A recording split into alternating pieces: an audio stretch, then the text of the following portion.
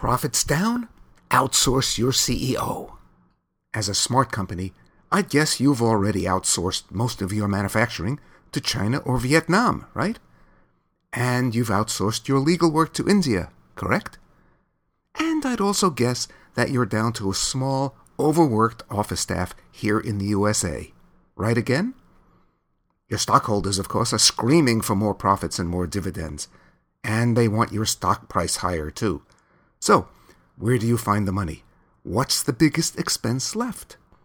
Well, just take a look at the top of your organization chart.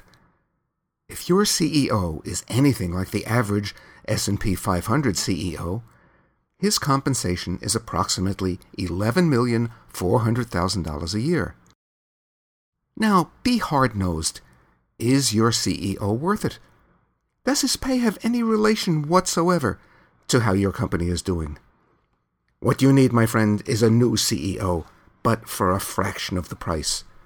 And you know exactly where to find him or her. In Europe or Asia. You know there are hundreds of well-schooled MBAs with great track records out there.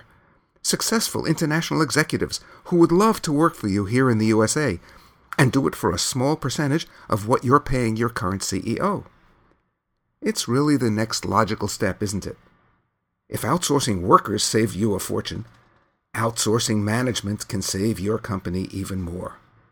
As Tom Friedman said, the world is flat. And like it or not, we're all living in a global economy. So hop to it. Pick up that phone and start outsourcing your overpaid CEO today. Don't you think your competitors are already dialing? The Tannin Weekly is distributed by WSLR-LP, FM 96.5, a Pacifica affiliate in Sarasota, Florida, and recorded at Mountaintop Studios in New York City.